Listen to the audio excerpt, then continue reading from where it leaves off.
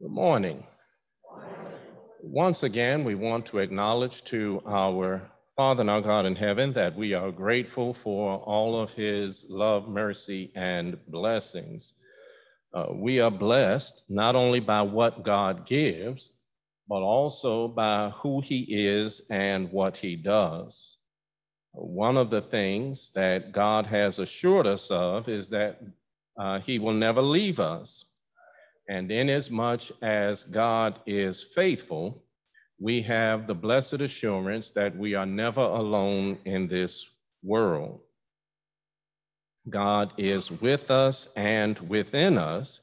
He is ever ready, willing, and able to supply all that we need to make it through this sojourn called life. And for this reason, the psalmist has declared, Psalm 55, verse 17, evening and morning and at noon will I pray and cry aloud, and he shall hear my voice. And for all of God's blessings, we ought to be eternally grateful. One of our IT brethren, battery on this is clicking, blinking rather, which I take to mean that the battery is getting ready to die. Now, I don't know how long the sermon is going to be, but I don't want to race the battery to see which of us is finished first. I don't know if you can get, Brother Bruce, thank you. We'll trade.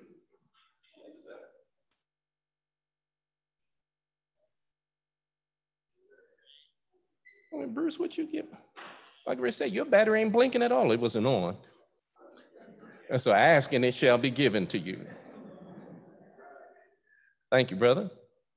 Want to just, I guess for informational purposes, I don't suspect that you pay me any more attention than you pay anyone else, but you may have noticed when I came in this morning that Sister Cook is not here.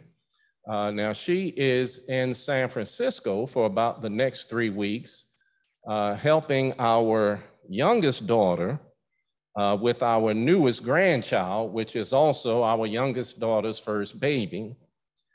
So certainly thank those of you that have prayed for her. She did make it out there safely. She went out on Wednesday and got somewhat of a trade-off because Sister Cook went to San Francisco and Ricky too came back from San Francisco. And so he is here this morning and glad to have him. Now, he literally walked off the plane and came here. I picked him up at BWI at, the plane landed at 9. It was about 9:30 when we left the airport. And so he is here literally right off the airplane. Glad to have him with us this morning. Now, he'll be here for about a week. Now, I don't know if he can stand this old man as long as that. I don't suspect that he came home expressly just to see me, but I'm going to say that's the case. And so he'll be here for about a week, and then Lord willing, God will bless them to have safe travels, one back to San Francisco and the other back here to Laurel.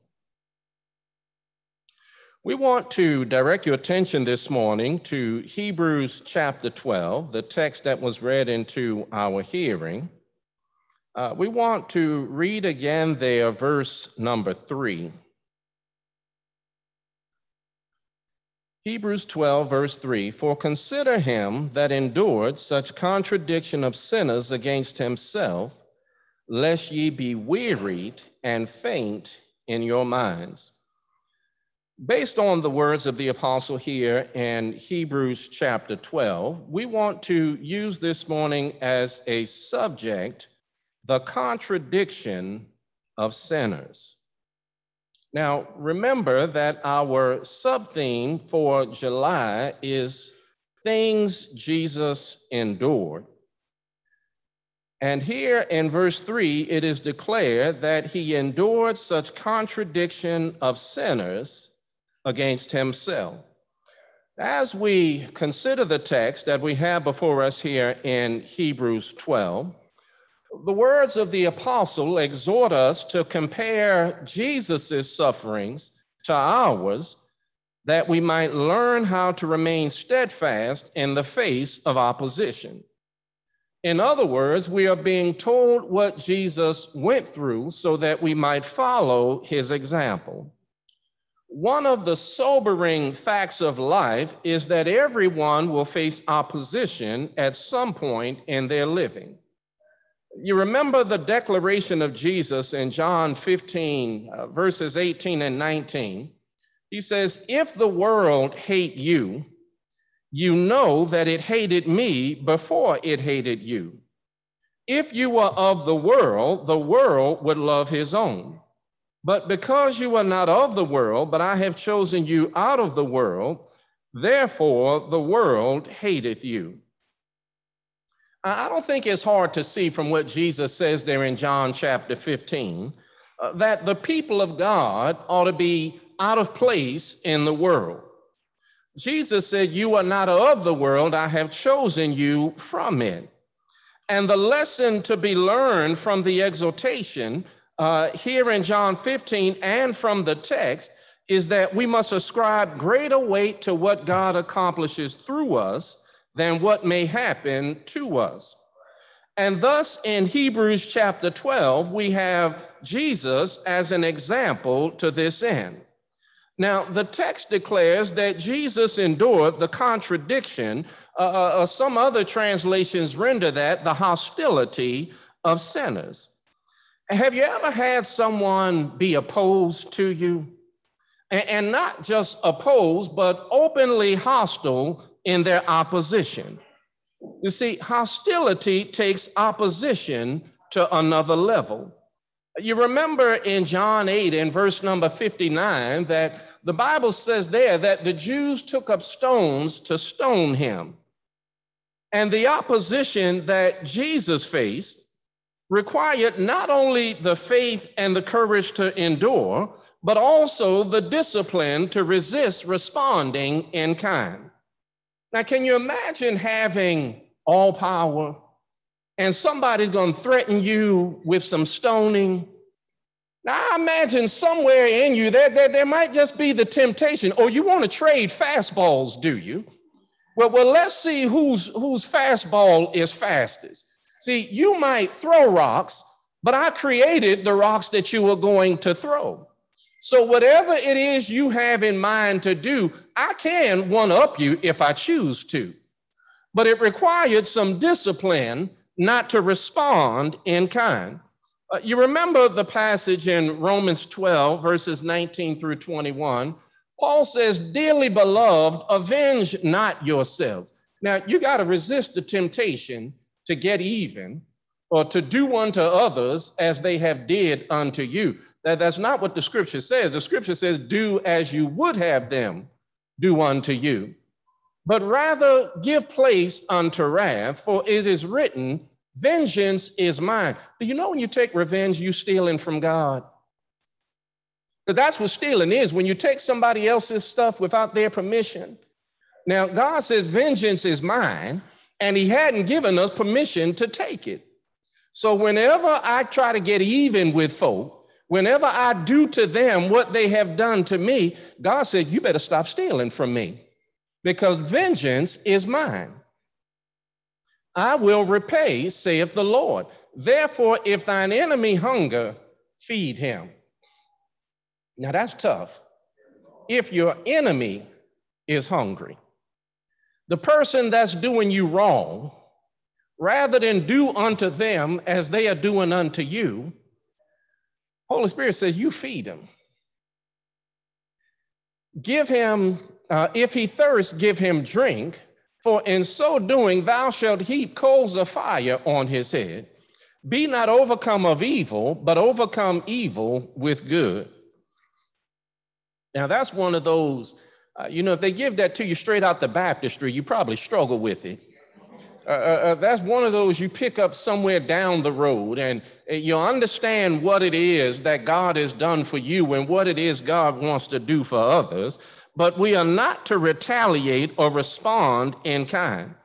But not only are we given the exhortation to endure, but we are also given the rationale for the exhortation.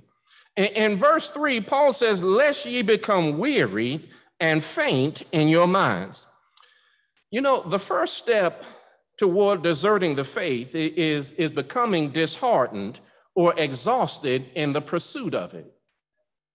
And so the apostle is telling us you have to follow Jesus's example in this race, because this race is a marathon. And if you want to finish the race, then you got to run like Jesus ran, because you won't finish it any other way. When we look at Hebrews chapter 12, God is giving us some real talk. The Lord is saying, I understand that it takes more than talk, more than just talk to make it. So God has given us the support and fellowship of a spiritual family. He's given us the indwelling of his spirit and the comfort of his word, because he understands what we are up against. So when we consider the example of Jesus, it's much more than a matter of historic interest. It is significant for every believer. Careful consideration of Jesus's endurance to opposition has the power to encourage us and keep us from gradually fading and dropping out of the race when things get tough. Someone has said that one runs with endurance by enduring many runs.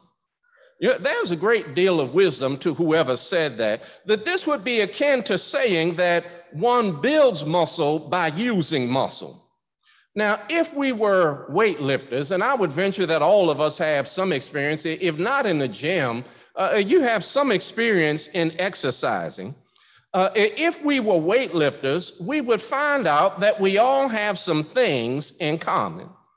Now, the first thing that we have in common is that my potential capacity is greater than my present reality. Now, what I mean when I say that is what I will be able to lift is greater than what I can lift right now. If you've ever worked with weights, you don't walk in and just go over and try to bench press 250 pounds. Now, that's just asking for trouble. That's just asking, as they said when I was coming through, that's just asking to eat it.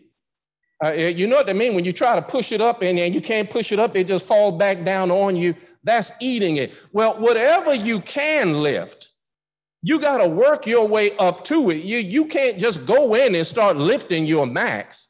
You've got to exercise your muscle. And as you exercise your muscle, exercising the muscle builds muscle. And so down the road, you may have gone in only able to lift 50. But down the road, you'll find now I can do more than 50. Well, the same thing is true with us, spiritually speaking. My present capacity doesn't equal my future potential. What I can stand right now isn't what God is going to bless me to be able to stand down the road. But see, God works with us. The second thing that we would find that we have in common is that my potential capacity has a limit. And by that, I mean to say you will reach a point where you are lifting all that you can lift. Now, you may start at 50 and find out 2 weeks later, now I can do 70. But at some point, you're going to hit a limit and say, this is what I can do. Now, it's not like as long as you keep going, that amount is going to keep going up. You're going to hit a limit. This is the most that I can lift. I think they call that maxing out. Now, if you listen to brothers talk sometime, usually when we tell you what our max is, it's usually more than our max is. That's just a guy thing. If my max was 150, when I tell you the story, my max is going to be 200. So sisters, whenever you hear a brother say what his max is, knock some of that off so you won't be disappointed.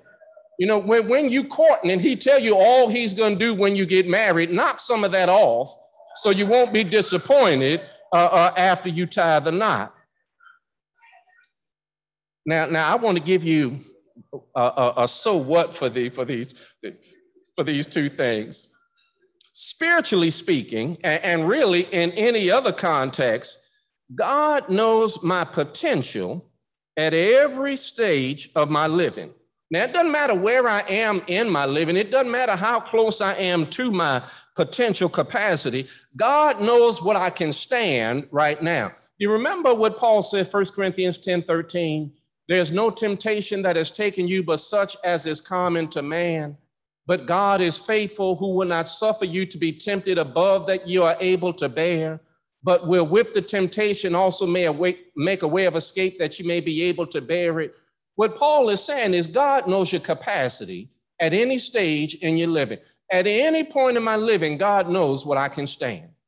And guess what God does as a matter of grace and mercy? God says, I will never let what you have to lift be more than I'll make you to be able to lift. That's just the gracious God that he is. So we need to stop this stuff about I can't take anymore. Well, if God allows some more, then you can take some more. Now, I know what it is not to want anymore. Sometimes we say we can't take anymore. What we mean is I don't want anymore. But God is faithful. He will never allow what I'm called to live to be more than he enables me to live. Now, with that thought in mind, let us consider some things that Jesus endured with a view to our own living. Now, again, in verse 3, the apostle says, for consider him that endured such contradiction or such hostility of sinners against himself. I submit to you, number one, that one of the things Jesus endured was discouragement by criticism. Jesus was well acquainted with this tactic by the opposition. And let me say that when people are so opposed to you that they become critical, expect them to ignore the good and fabricate evil. Jesus would heal people. And rather than acknowledge that he had healed somebody, they would criticize and try to discourage by saying, but you healed them on the Sabbath. In Matthew chapter 12 and verse 22 through 24, and I want to read that to you, they tried to discourage in another way. Now, in this case, Jesus cast out a devil. But now listen to Matthew 12, starting at verse 22. Then was brought unto him one possessed with a devil, blind and dumb, and he healed him, insomuch that the blind and dumb both spake and saw.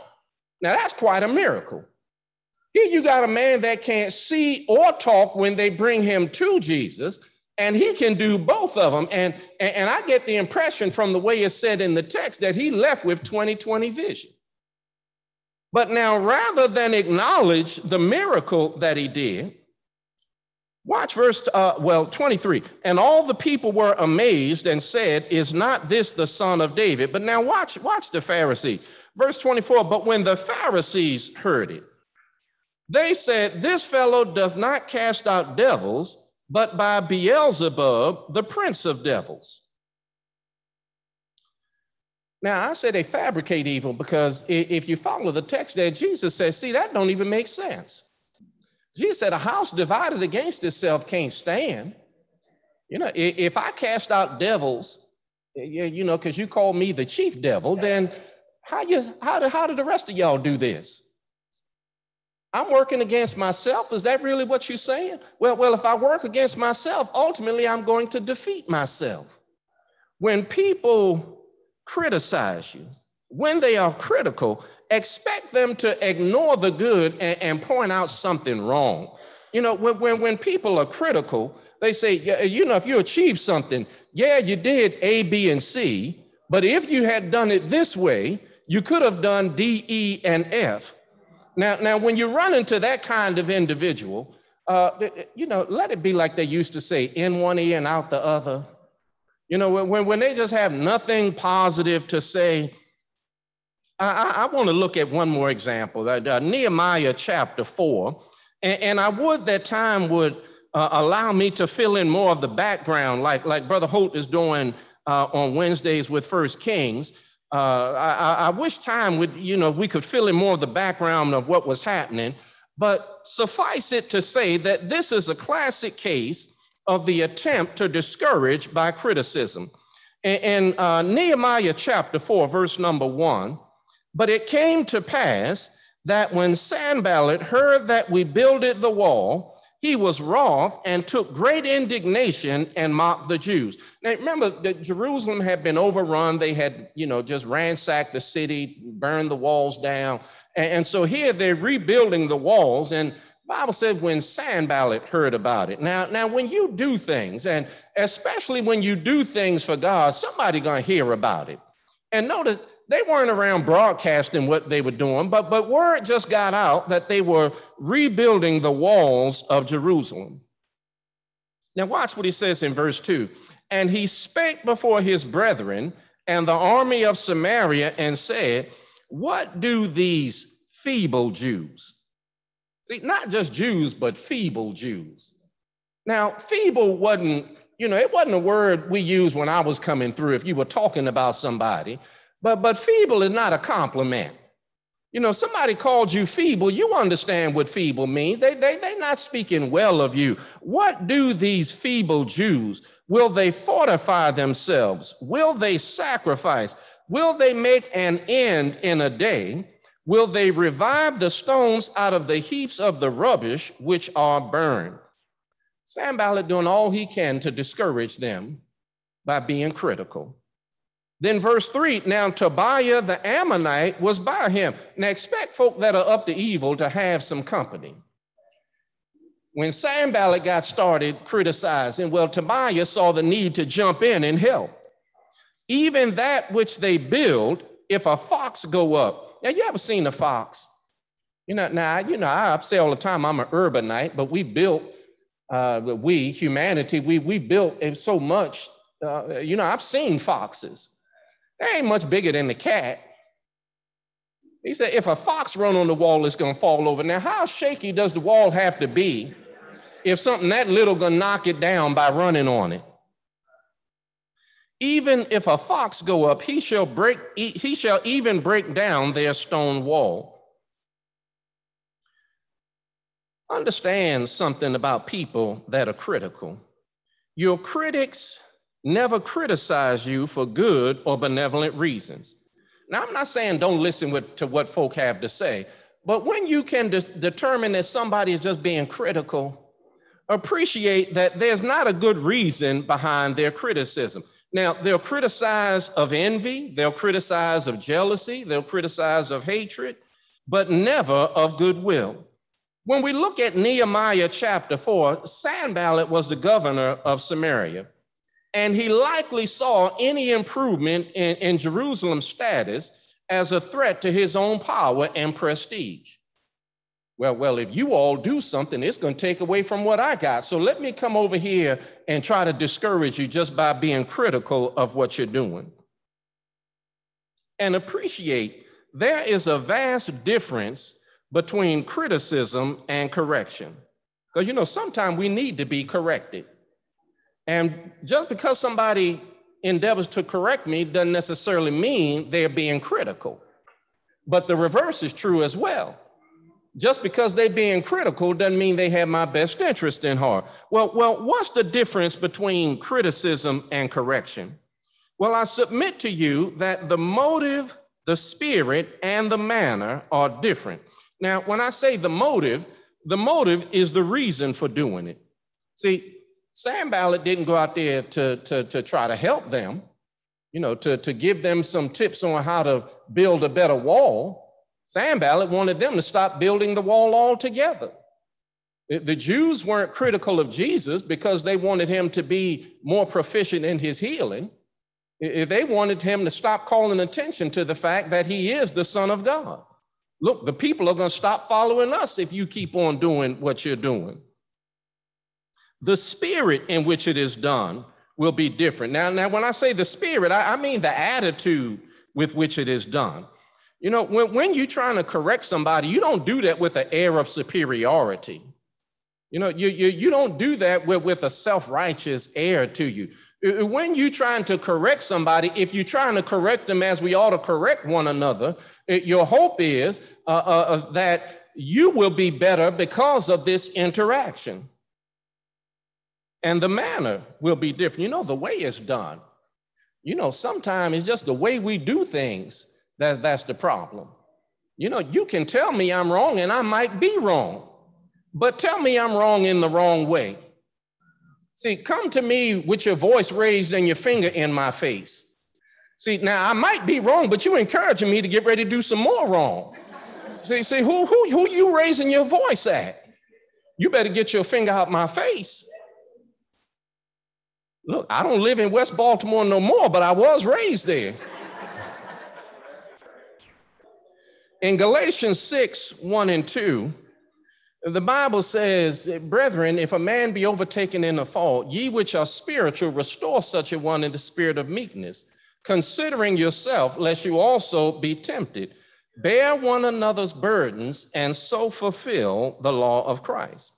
See, pointing out your fault for the sake of pointing out your fault, even if I'm accurate, with no concern for you, is just criticism.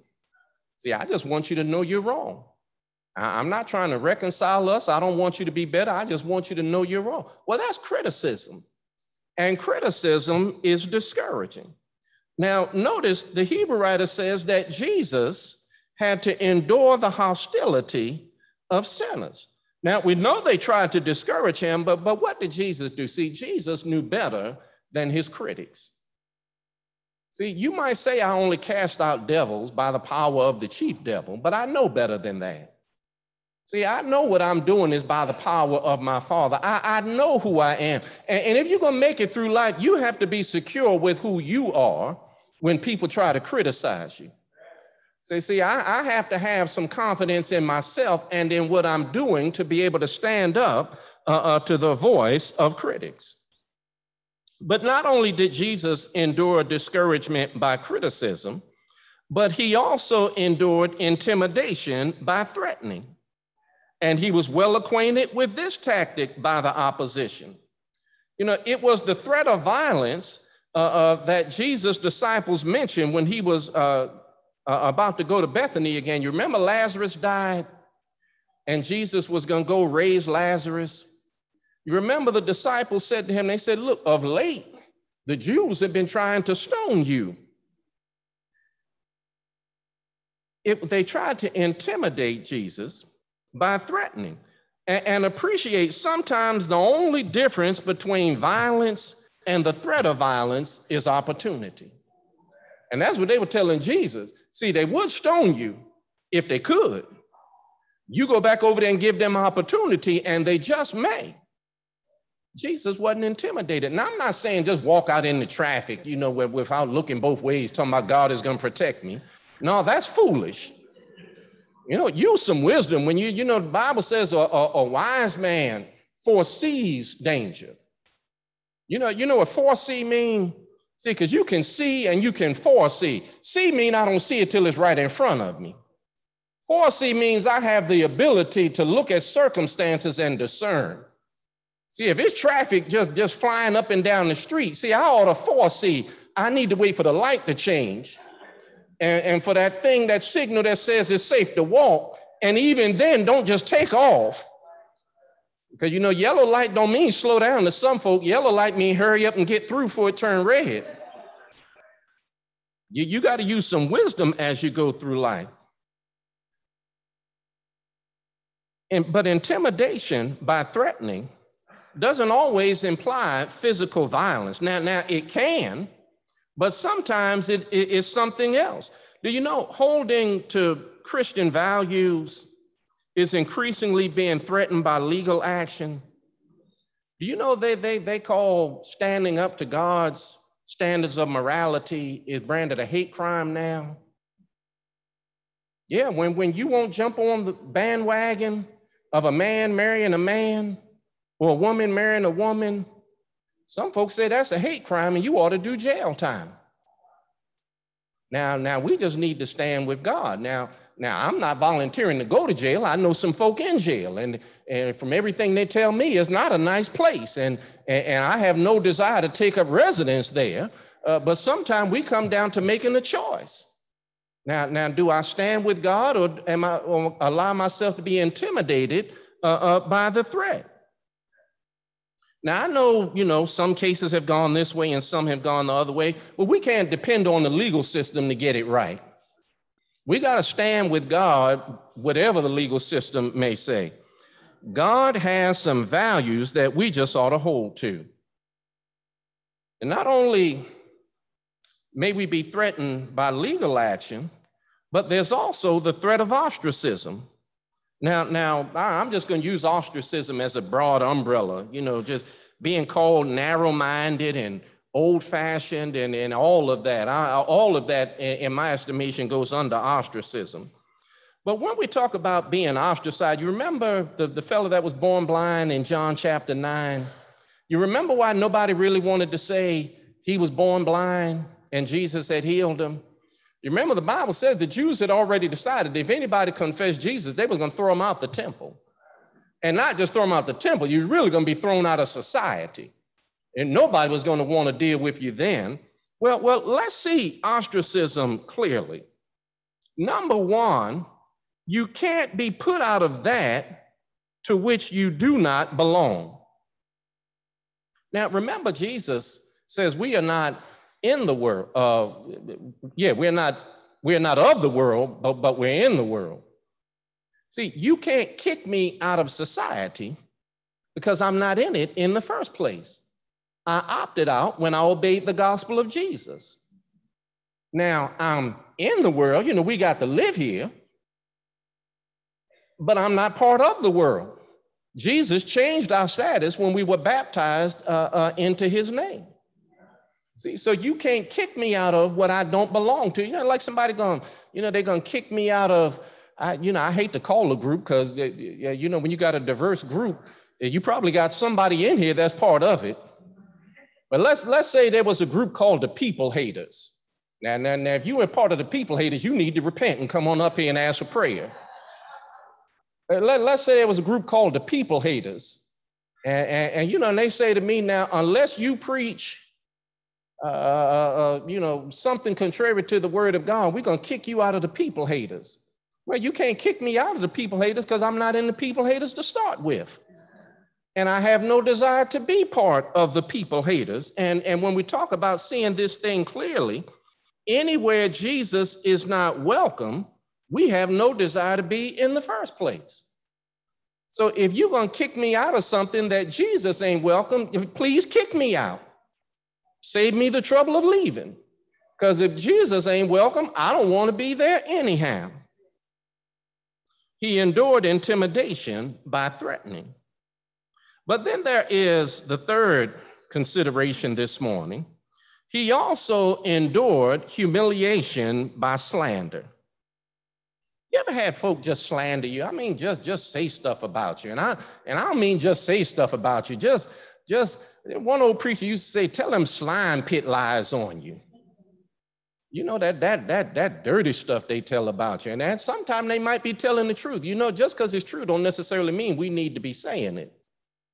Solomon said a fool speaks all his mind. If you just tell everything well, we already know what your problem is. He endured humiliation by slander. Now, Jesus was no stranger to this tactic by the opposition. Now, Jesus was slandered. He was called a devil and a deceiver. Remember, they were still calling him a deceiver after they killed him. Remember, after he died, they went back to Pilate and said, we remember this deceiver said, now you done killed a man. Now, if he, was just a hoax, why are you still trying to fool with him after he's dead? Remember, this deceiver said that he was going to be raised up from the dead on the third day. Well, you can watch the tomb with whoever you want to watch him. That ain't going to stop God from raising him up. Remember, they posted soldiers out there and look, Jesus, he did what he said he was going to do. On the third day, he got up out from that tomb. But remember, they called him a deceiver. Now, you've been called names, but like we looked last week, you done called some names too. But only Jesus can say, I've never called a name, but I've been called names. And not only was Jesus slandered, but remember Paul's point. At times, the people of God are slandered also. You remember, Brother Joe, back in Job chapter 1, remember God came out praising Job. And now that's saying something when God praise you. We praise ourselves. And sisters, I just told you, when brothers praise themselves, they're going to bump it up a little bit. But when God praises you, have you considered my servant Job? God couldn't bring up just everybody's name with the devil.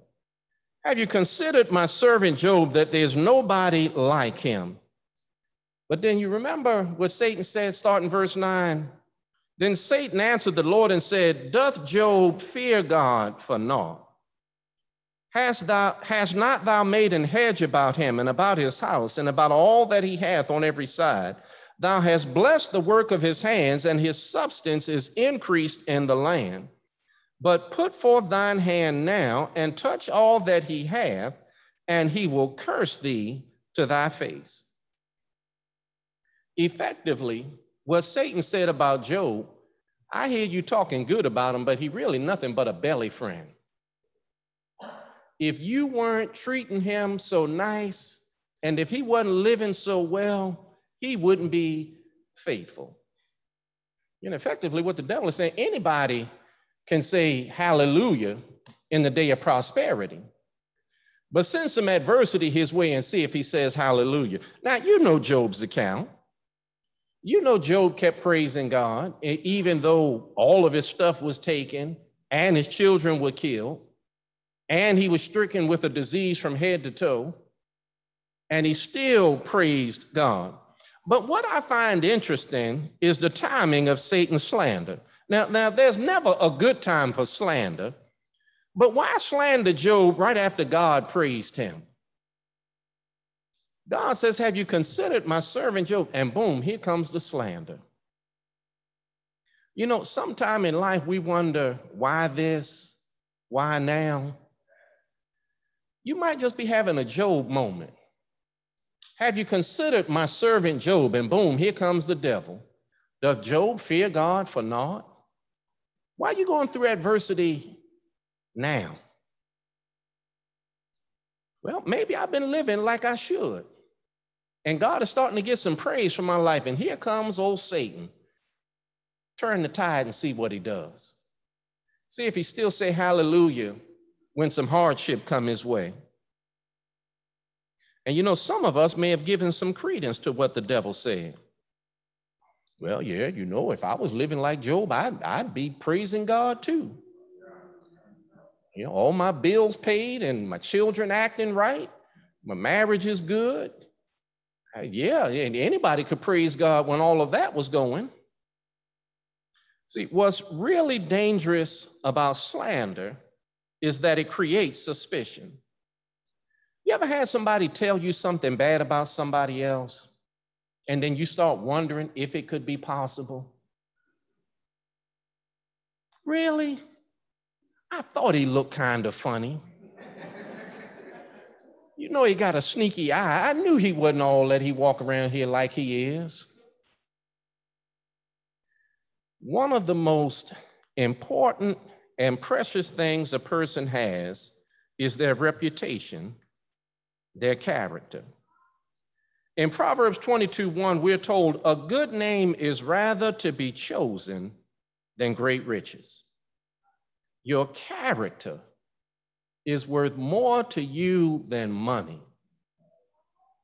And the thing about it is, if you sully somebody's character, that stain may never come out. Now, like I said about Jesus last week, Jesus knew who he was. And those that believed in him knew who he was. But do you think some folk didn't give some credence to some of the evil things that were said about him? Do you think whenever, and let's make you the subject, do you think whenever your name comes up that everything that is said is positive? Well, some of the negative isn't accurate, but you think that stopped folk from believing it anyway? The potential harm of slander is why we ought to be careful of how we speak of one another. Now, you just expect your enemies to slander you because they're your enemies. But shame on us when family slanders family. See, your family, I should be able to depend on. Well, what does family say about family?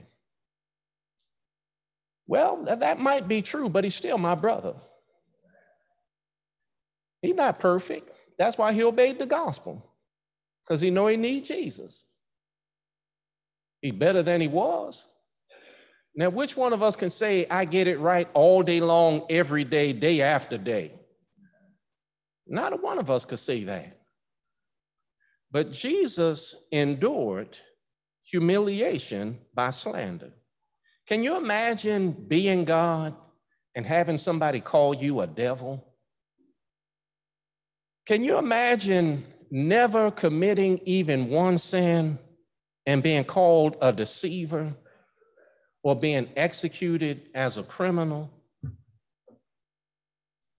And I know, sticks and stones, and I have to have confidence in myself and believe I am who I am, but don't lie on me. That's just low down. That ought to be like in football. Yeah, you may not know in football, but football, the worst penalty you can get is a 15-yarder, aside from getting kicked out the game in the first place. Now, the 15-yarder is a personal foul. Now, when they say personal foul, that means you've done, there are lesser fouls. You can hold folk. That means so they can't do their job. That's only 10 yards. You can false start, which means you start moving before they say go. That's only 5 yards. But when you do something, man, just egregiously wrong, that's 15. Well, slander is a personal foul. That's just 15 yards. Look, we ought to throw you out the game for that one. But Jesus endured it. And he makes us able to endure all that he endured without retaliating in kind or going home and being in tears all night because they were talking about me. If that's going to make you cry, let me help you. People talk about you all the time. They've been talking about you since you were born. They're going to talk about you all your life. They're going to talk about you after you're gone. And all of it ain't going to be positive. So you can just give that one away. Look, they're talking about me ain't going to keep me from having peace. But God invites us to be at peace with him, to be reconciled to him by the blood of Christ Jesus, and so that he can work in us to endure the opposition that we'll face in life. Now, he does this by calling us by the gospel. He requires that we hear the news that Jesus died for our sins, that he was buried, but raised the third day for our justification. Romans 10:17 declares that faith comes by hearing, and hearing by the word of God. We are required to believe that Jesus is the Christ, the Son of God. John 8:24, Jesus says, except you believe that I am he, you shall die in your sins. We must be willing to repent of sin, to turn from living life after my own devices and giving control of my living to God. In Acts 17:30-31, it is declared there that the times of this ignorance God winked, but now he commands all men everywhere to repent, because he has appointed a day in which he will judge the world in righteousness by the man that he has ordained, by Christ Jesus. We must be willing to make the confession of faith that Jesus is the Christ, the Son of God. Matthew 10:32, Jesus declares, whosoever shall confess me before men, him will I confess before my Father, which is in heaven. And we must be willing to be baptized in water for the remission of sins. When the gospel message was first preached in Acts chapter 2, the people were pricked by the message, and they asked the question what they needed to do to be reconciled to God. And in Acts 2:38, Peter responded, repent and be baptized, every one of you, in the name of Christ Jesus for the remission of sins, and you shall receive the gift of the Holy Spirit. When we go down into the waters of baptism, God washes away our sin by the blood of Christ Jesus and dwells us with his Spirit. Now, he puts his Spirit inside of us to help us live right, because we're not going to do it on our own. And then he adds us to the church. He gives us a spiritual family to support us, to help us run this race that we call life. When we come up out of the waters of baptism, it is required that we live obediently in God's service and for his glory. In Ephesians 4:1, Paul declares that we ought to walk worthy of the vocation with which we have been called. Perhaps you're here in our audience this morning, or you're listening via one of the social media outlets. And if you're listening through social media, we exhort you to reach out to our elders at elders@laurelchurch.net. If you're here in the audience, then we bid you to come as we stand and as we sing the song of invitation.